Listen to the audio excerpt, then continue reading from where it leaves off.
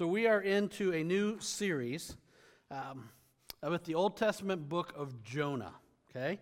It's a well-known book, or at least a well-known story, mainly for its story about the big fish, right? But maybe not so well-known for its real message about the compassion of God.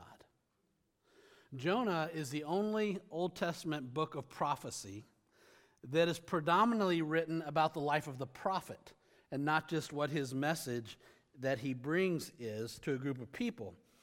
And so we're going to see, starting this morning, that God offers Jonah a challenging call, and that's certainly a message that's prominent in the book. But the greater lesson, at least that I have found, probably more relates to how we challenge God's call on our life. His calls are often challenging, okay? But there are times when we push back, when we challenge what he's asked us to do, just like Jonah did. So this short book, it's only 4 chapters, 58 verses, but it's going to pack a lot into a little space these next 4 weeks. It's going to talk about the nature of God's relationship to people who don't know him, his relationship with people who oppose him. It's going to talk about his relationship to his creation, and specifically his relationship to one of his messengers. We'll see a storm at sea. We'll see the conversion of unbelievers. We'll see a miraculous rescue, a song of praise, and we're going to watch the repentance of Israel's archenemy, which is one of the twists in the whole piece. But mostly we're going to look at this intimate, personal dialogue between God and a reluctant prophet. It's going to cover subjects like obedience and denial and repentance and submission and faithfulness and God's view on the persistence of evil in the world that he created. It's a tall order for a short 4-week series. But the text is going to take us there. We're going to look at it one verse at a time. So I want you to open your Bible actually to 2 places this morning. You can open it to Jonah chapter 1. We're going to be there. And then I want you to go back to where we were in the fall and put another finger, if you use a Bible with paper, in Psalm 139. Okay? And the Bible's in front of you. Jonah is page 916. Psalm 139 is page 618. Okay? Now again, Jonah, he's a believer. Okay? He's a prophet of God that God is using around the year 800 BC. Okay? This book is what we know him most for, but he's also mentioned in 2 Kings chapter 14. In 2 Kings chapter 14, he's called on to deliver a message to King Jeroboam II, who is the leader of the northern tribes of Israel. Okay? And it's a tough calling because Jeroboam was not a good king. And it's harder. It's hard to speak a message of truth to someone who is intent on living a life that is evil. But its harder calling is found here in the book of Jonah, where God calls him to speak truth to an unbelieving people in an evil city that is part of an evil empire by name of the Assyrians. Not the Syrians, but the Assyrians. Okay? Now, I think it's going to challenge the way you see serving God. And I'm pretty confident it will challenge the way that you see God himself.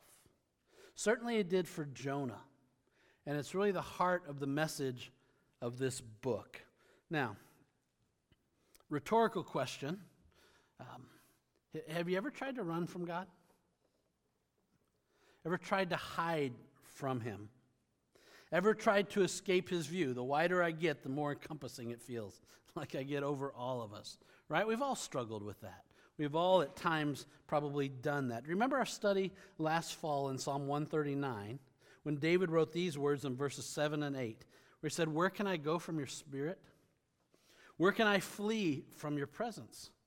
If I go up to the heavens, you're there. If I make my bed in the depths, you are there." Can you get away from God? David would indicate the answer is no. Read through the book of Jonah, and you're going to see that Jonah's going to give it a try. So in Jonah chapter 1, verse 1, we start. It says, "The word of the Lord came to Jonah, son of Amittai. Go to the great city of Nineveh and preach against it, because its wickedness has come up before me." Now, Nineveh was the capital of the Assyrian Empire.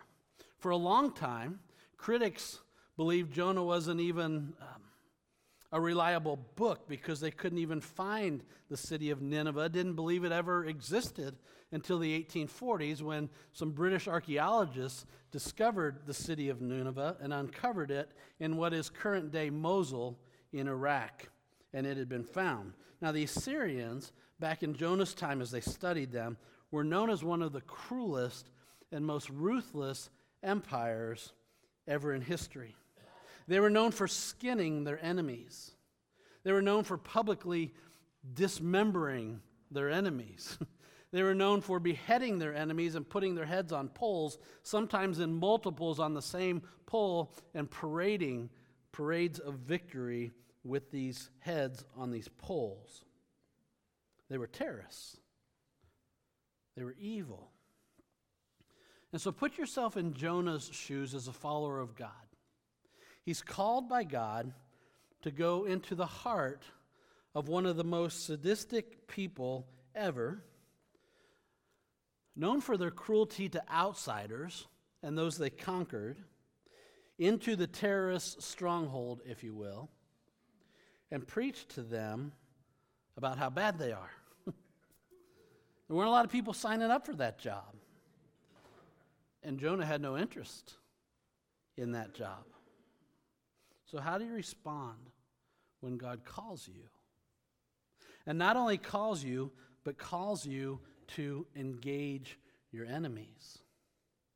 And the twist we're going to see in the book of Jonah in this story is not that Jonah is fearful for his life. He fears that God is going to have mercy on these people that he hates and that are so evil. He didn't want to deliver to them a message that would not only change their lives, but also a message that would get them right with God. He wanted them to be destroyed. Okay? Hang around. You'll see as we unfold this series that this is true. Back in Jonah 1, verse 3. "But Jonah ran away from the Lord and headed for Tarshish. He went down to Joppa, where he found a ship bound for that port. After paying the fare, he went aboard and sailed for Tarshish to flee from the Lord." So no question what he's doing here. It's right before us. God says, go to Nineveh. That's east. So Jonah heads on a boat to Tarshish. That's west. Okay? Now he's later going to admit in chapter 4, verse 2, that he was quick to flee from God. He didn't have to consternate on this for a long time. He didn't have to think, well, what if? He didn't think, God, did you really mean me? He's like, not interested. I'm out of here. That's how it happened for him. But is Tarshish, is that beyond God's reach? Could Jonah have maybe read the words that David, the king of Israel, the poet, had penned 200 years earlier in Psalm 139? Think about the imagery of Nineveh and Tarshish when David writes, "If I rise on the wings of the dawn," that's the east. "If I settle on the far side of the sea," that's the west, verses 9 and 10. Verse 10 says, "Even there your hand will guide me. Your right hand will hold me fast." Sometimes we think of God's hand holding our hand. Even there your hand will hold me fast. Sometimes I think God just grabs me by the scruff of the neck. And that's how he's holding me, and I think that's what's going on with Jonah here. Wherever Jonah goes, God pursues him. That's the point. Now, how do you get a prophet who follows God and speaks on his behalf to flee instead of follow him? Well, you give him a seemingly impossible call. I mean, Jonah flees. He takes this ship to Tarshish, which is in Spain. In Jonah's time, if they would have mapped out the places that they knew, Tarshish was as far west as you could go. He had no interest in God's call Okay? And I would suggest that we not see Jonah's running just as disobedience, though it was. It's more related to Jonah disagreeing with God about how these evil people of Nineveh should be treated. He's not running from God as much as he's running from a call from God. Okay? I'm not sure that that's on your notes, but it's on one of the slides. Okay? He's running from what God's asking him to do, to be a witness to his enemies. Now, Jonah would have preferred to be at that point Nahum. Nahum was another prophet, and Nahum dealt with the people of Nineveh. And this is what God tells Nahum to do in Nahum chapter 1, verses 2 and 3. We read this: "The Lord is a jealous and avenging God. The Lord takes vengeance and is filled with wrath. The Lord takes vengeance on his foes and vents his wrath against his enemies. The Lord is slow to anger, but great in power. The Lord will not leave the guilty unpunished."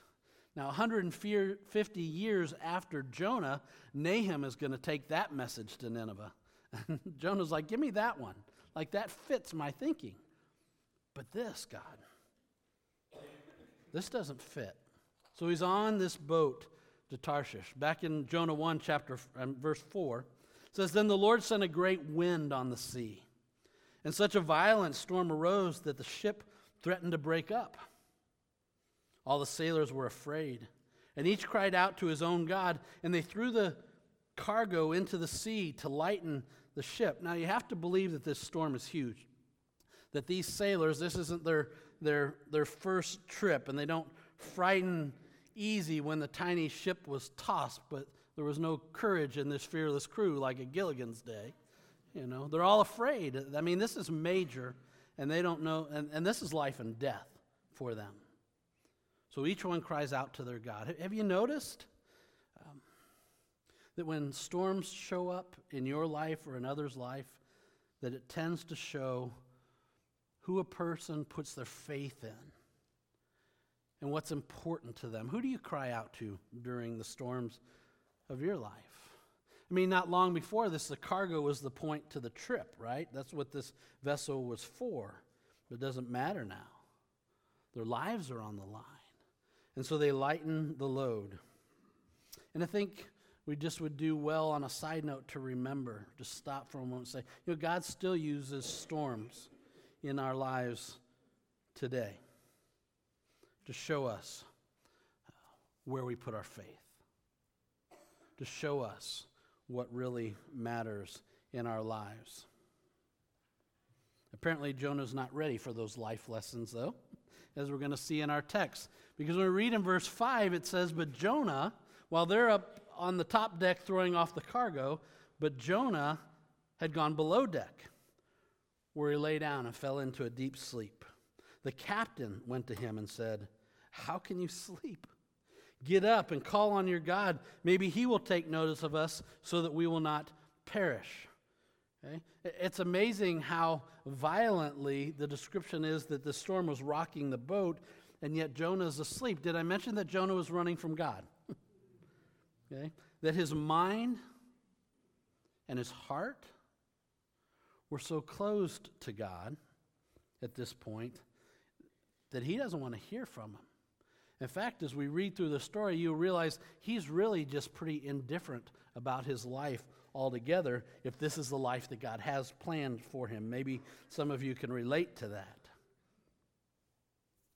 Ever been that way with relationship to God, or spoken to someone who is that way in the relationship to God? They don't want to hear what God has to say about whatever's going on in their life or whatever person that God wants them to deal with. I have met that more times than I care to remember. People whose hearts become so hard, who become so pressed on their own way that they have no interest in God's way in their life. The crazy part about the book of Jonah is that 2 different times we're going to see unbelieving people hear God's message and take it to heart, while Jonah, the believer, the prophet, refuses to listen and just runs from God. Look down at verse 7. It says, "Then the sailors said to each other, 'Come, let's cast lots to find out who's responsible for this calamity.'" I think they're probably figuring it out by now. Okay? So they cast lots, and the lot fell to Jonah. Now, casting lots was an Old Testament way of asking questions of God. Okay? These days we have the Word of God. We have the Holy Spirit of God. And I think this one's interesting because these sailors, well, they didn't know the true God. But they're asking for an answer, and God wanted them to know the answer because Jonah wasn't volunteering the information. God knew the answer. Jonah knew the answer. Now they know the answer. So the men begin to ask questions when they figure out that he is the reason for all of this. 5 questions really fast in a row there in verse 8. So they asked him, "Tell us, who's responsible for making all this trouble for us? What kind of work do you do? Where do you come from? What's your country? From what people are you?" And he answers in verse 9, "I'm a Hebrew, and I worship the Lord, the God of heaven, who made the sea and the dry land." So Jonah's response just reminds us, like, he knows better. He knows what God has made, including this raging sea, and he knows there's no escaping him. And the soldiers get it, or the sailors get it too. Down in verse 10 it says, "This terrified them, and they asked, 'What have you done?'" Okay? Think just a translation here. Like, are you kidding me? Like, you're running away from the God who made the sea, and you decide to do it in a boat. Does that make sense to anybody? They go on. They knew he was running away from the Lord because he had already told them so. And the sea was getting rougher and rougher. Like, this conversation is not going on in a lull. It's like going on during the crashing waves of the storm. So they asked him, "What should we do to you to make the sea calm down for us?" Verse 12, "Pick me up and throw me into the sea," he replied, "and it will become calm. I know that it is my fault that this great storm has come upon you." That is such a hard seat to be in. You ever had this aha moment that says, my life is a wreck and it's my fault? The weight of my sin is crushing down on me. Worse than that, the weight of my sin or my choices is crushing down on the people around me. Some, that, in this case, people I don't even know. Jonah says, "This is between me and God. So throw me overboard," knowing that overboard meant a death sentence. Okay? It's interesting, like Jonah chooses throw me overboard instead of repenting himself. Maybe he thought he was too far gone to repent. Likely he was just that set on not carrying out God's call to go to Nineveh and preach God's message of repentance to them. When he does know that's his sin, he does know that. Right? He knows it's not the fault of these sailors, and so he gives them a way to save themselves. But they have more of a conscience than he has. Look at verse 13. "Instead, the men did their best to row to the land, but they couldn't, for the sea grew even wilder than before. Then they cried out to the Lord, 'Please, Lord, do not let us die for taking this man's life. Do not hold us accountable for killing an innocent man. For you, Lord, have done as you pleased.' Then they took Jonah and threw him overboard, and the raging sea grew calm." At this, we read in verse 16, "The men greatly feared the Lord, and they offered a sacrifice to the Lord and made vows to him." Now that's pretty incredible. These unbelieving sailors fear the Lord. They try to avoid being responsible for Jonah's death, first by rowing harder, then by pleading with God. And God honored their hearts by calming the sea. They got the message of the storm. They made sacrifices and vows. Okay. Take note, Jonah did not. Jonah could have chosen to get right with God. He could have chosen to accept God's call on his life. Isn't it amazing sometimes how simple it is for those who don't know God to understand Him and to get right with Him, while religious people with a knowledge of God can be so stubborn?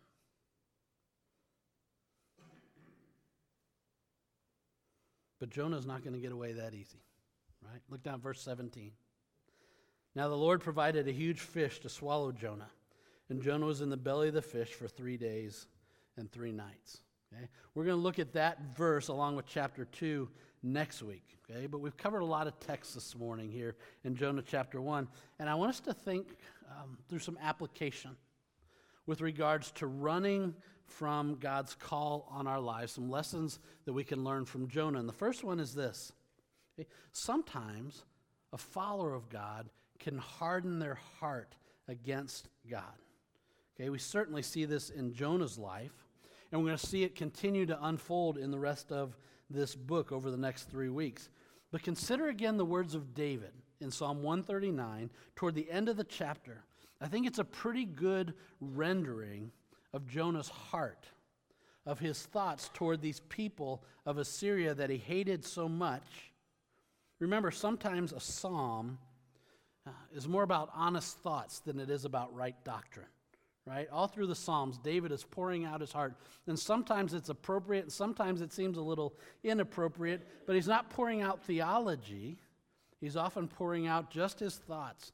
And look at what he says when David gets so sick and tired of evil in the world. Psalm 139, beginning in verse 19.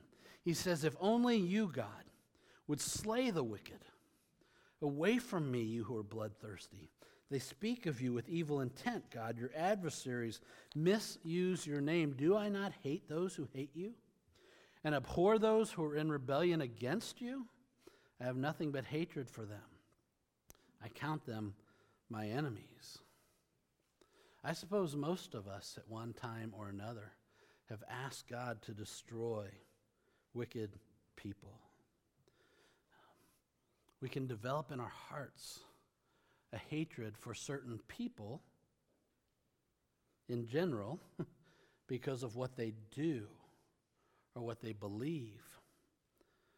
But sometimes, if we're honest, maybe more often than that, we get there towards a certain person because of what they've done to us or to someone that we love personally. Most of us have felt that way. But look at David, how he's so honest in his struggle and so pliable in his heart. In these words right after, beginning in verse 23 of Psalm 139, he says, "But search me, God, and know my heart. Test me and know my anxious thoughts. See if there is any offensive way in me, and lead me in the way everlasting." David steps back from his anger, and asks God to keep his heart and his thoughts in check, and to make them right if he has it wrong.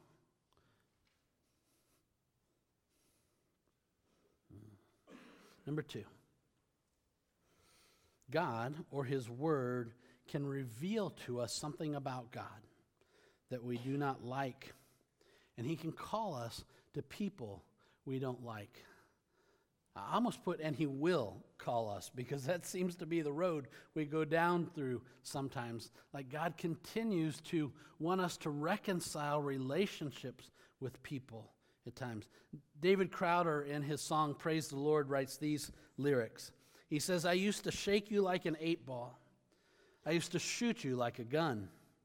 I used to hold you like a hammer, try to nail down everyone. I used to keep you in a steeple. I used to bind you in a book. I used to take you like a prescription without knowing what I've took. But now I just don't buy it anymore. No, I've tried and I've tried to know everything for sure, but I find I know less as I come to know you more. You're not who I thought you were. Praise the Lord.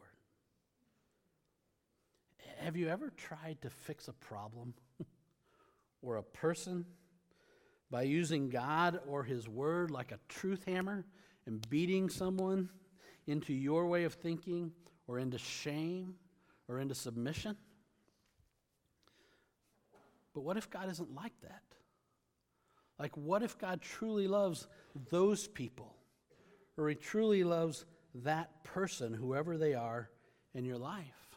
And when God calls us to reach out with compassion to those people, we realize that our doctrine can be right and our heart can be wrong.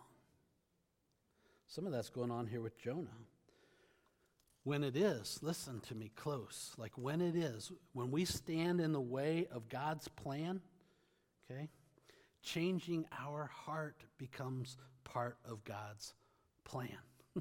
Instead of being used by God, sometimes we become the focus of God's work. Jonah is going to shape our thinking about second chances. And it's going to form our thoughts about the ability of those who do wicked things to repent and to get right with God. Lesson number 3. There are parts of God that we don't understand, and we need to learn. This is a journey that we are on. Jonah was fearful of and rebellious against God's plan, but he was also morally opposed to God's mercy being offered to these enemies of Israel. Because they were terribly evil people, and in his mind, they didn't deserve God's love. They didn't deserve an opportunity to repent. They deserved death. And so is it possible that Jonah is not just being rebellious? He was. But that he's acting on what he believes about God? He believes that evil deserves punishment. That those who oppose God should be destroyed. He believes in justice. And so would nearly all of God's people in his time, and so do many of God's people in our time, including us. He's not interested in being part of their redemption, but God was. And Jonah needed to learn more about the mind and the heart of God. He was out of sync.